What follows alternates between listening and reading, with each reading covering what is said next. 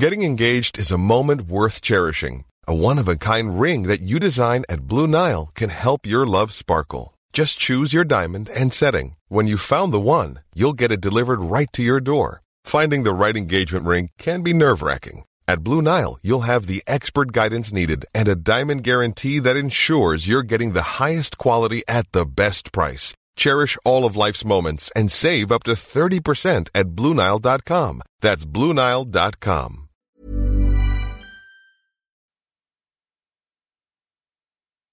Do you share food, or do you bite the hand off anyone who tries to share your lunch? Chimpanzees, one of our closest relatives, are in the latter category. They'll gladly let you use their tools, but food is a definite no-no.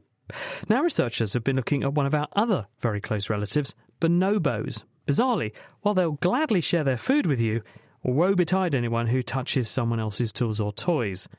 So what does this say about us and how we've evolved? Adam Murphy spoke to Christopher Krupenia to find out. You know, one of the things that's really striking about humans is how cooperative or helpful we are.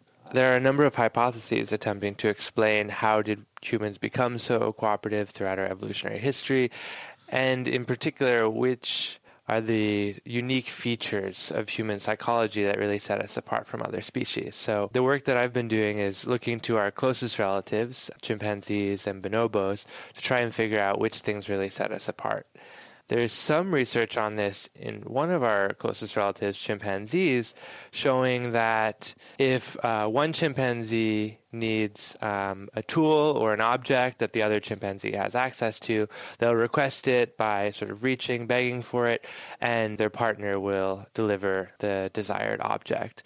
But in the same circumstance, if one chimpanzee has a pile of food and the other one wants some, then the first chimpanzee is just going to eat it all. And so we wanted to look to bonobos to see whether they would exhibit this kind of food or object sharing.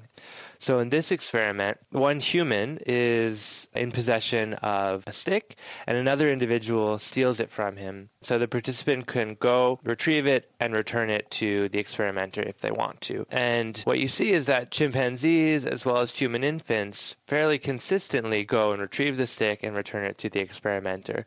And so we attempted the exact same experiment with bonobos, who are, known to be more helpful in some respects. But in this particular instance, what we find is that bonobos don't help at all. They were completely unmotivated to return a stick. But what they did do sometimes was retrieve the stick and come over to the mesh near the experimenter, stick the stick through, and then as the experimenter went to grab it, pull it back. And they engaged in teasing behavior often instead of helping behavior. What's the difference between bonobos and chimpanzees that would lead to such a different response? Yeah, so it's kind of puzzling because, as I mentioned, bonobos are highly tolerant. We see instances in the wild of them food sharing even with neighboring groups, and they seem to exhibit a really different kind of cooperative nature than chimpanzees. But in this instance, what we suspect is maybe that the bonobos are interested in prolonging their social interaction, so they might turn to teasing and playing instead of helping. But we do find in other experiments that they're very helpful in ways that we don't see in chimpanzees. So we set up two bonobos in adjacent rooms, and they could interact over a window, a mesh window, with in particular a large hole in the middle. So we gave one bonobo several stones and the second bonobo several nuts, and we wanted to see, okay, are they going to help one another out? What we did see was that there was a little bit of a vending machine thing going on with the nuts. So many of them would go over to the window and deliver their nuts repeatedly to their partner, and then their partner would crack the nut and happily consume it. And what does this kind of thing say about us as a species?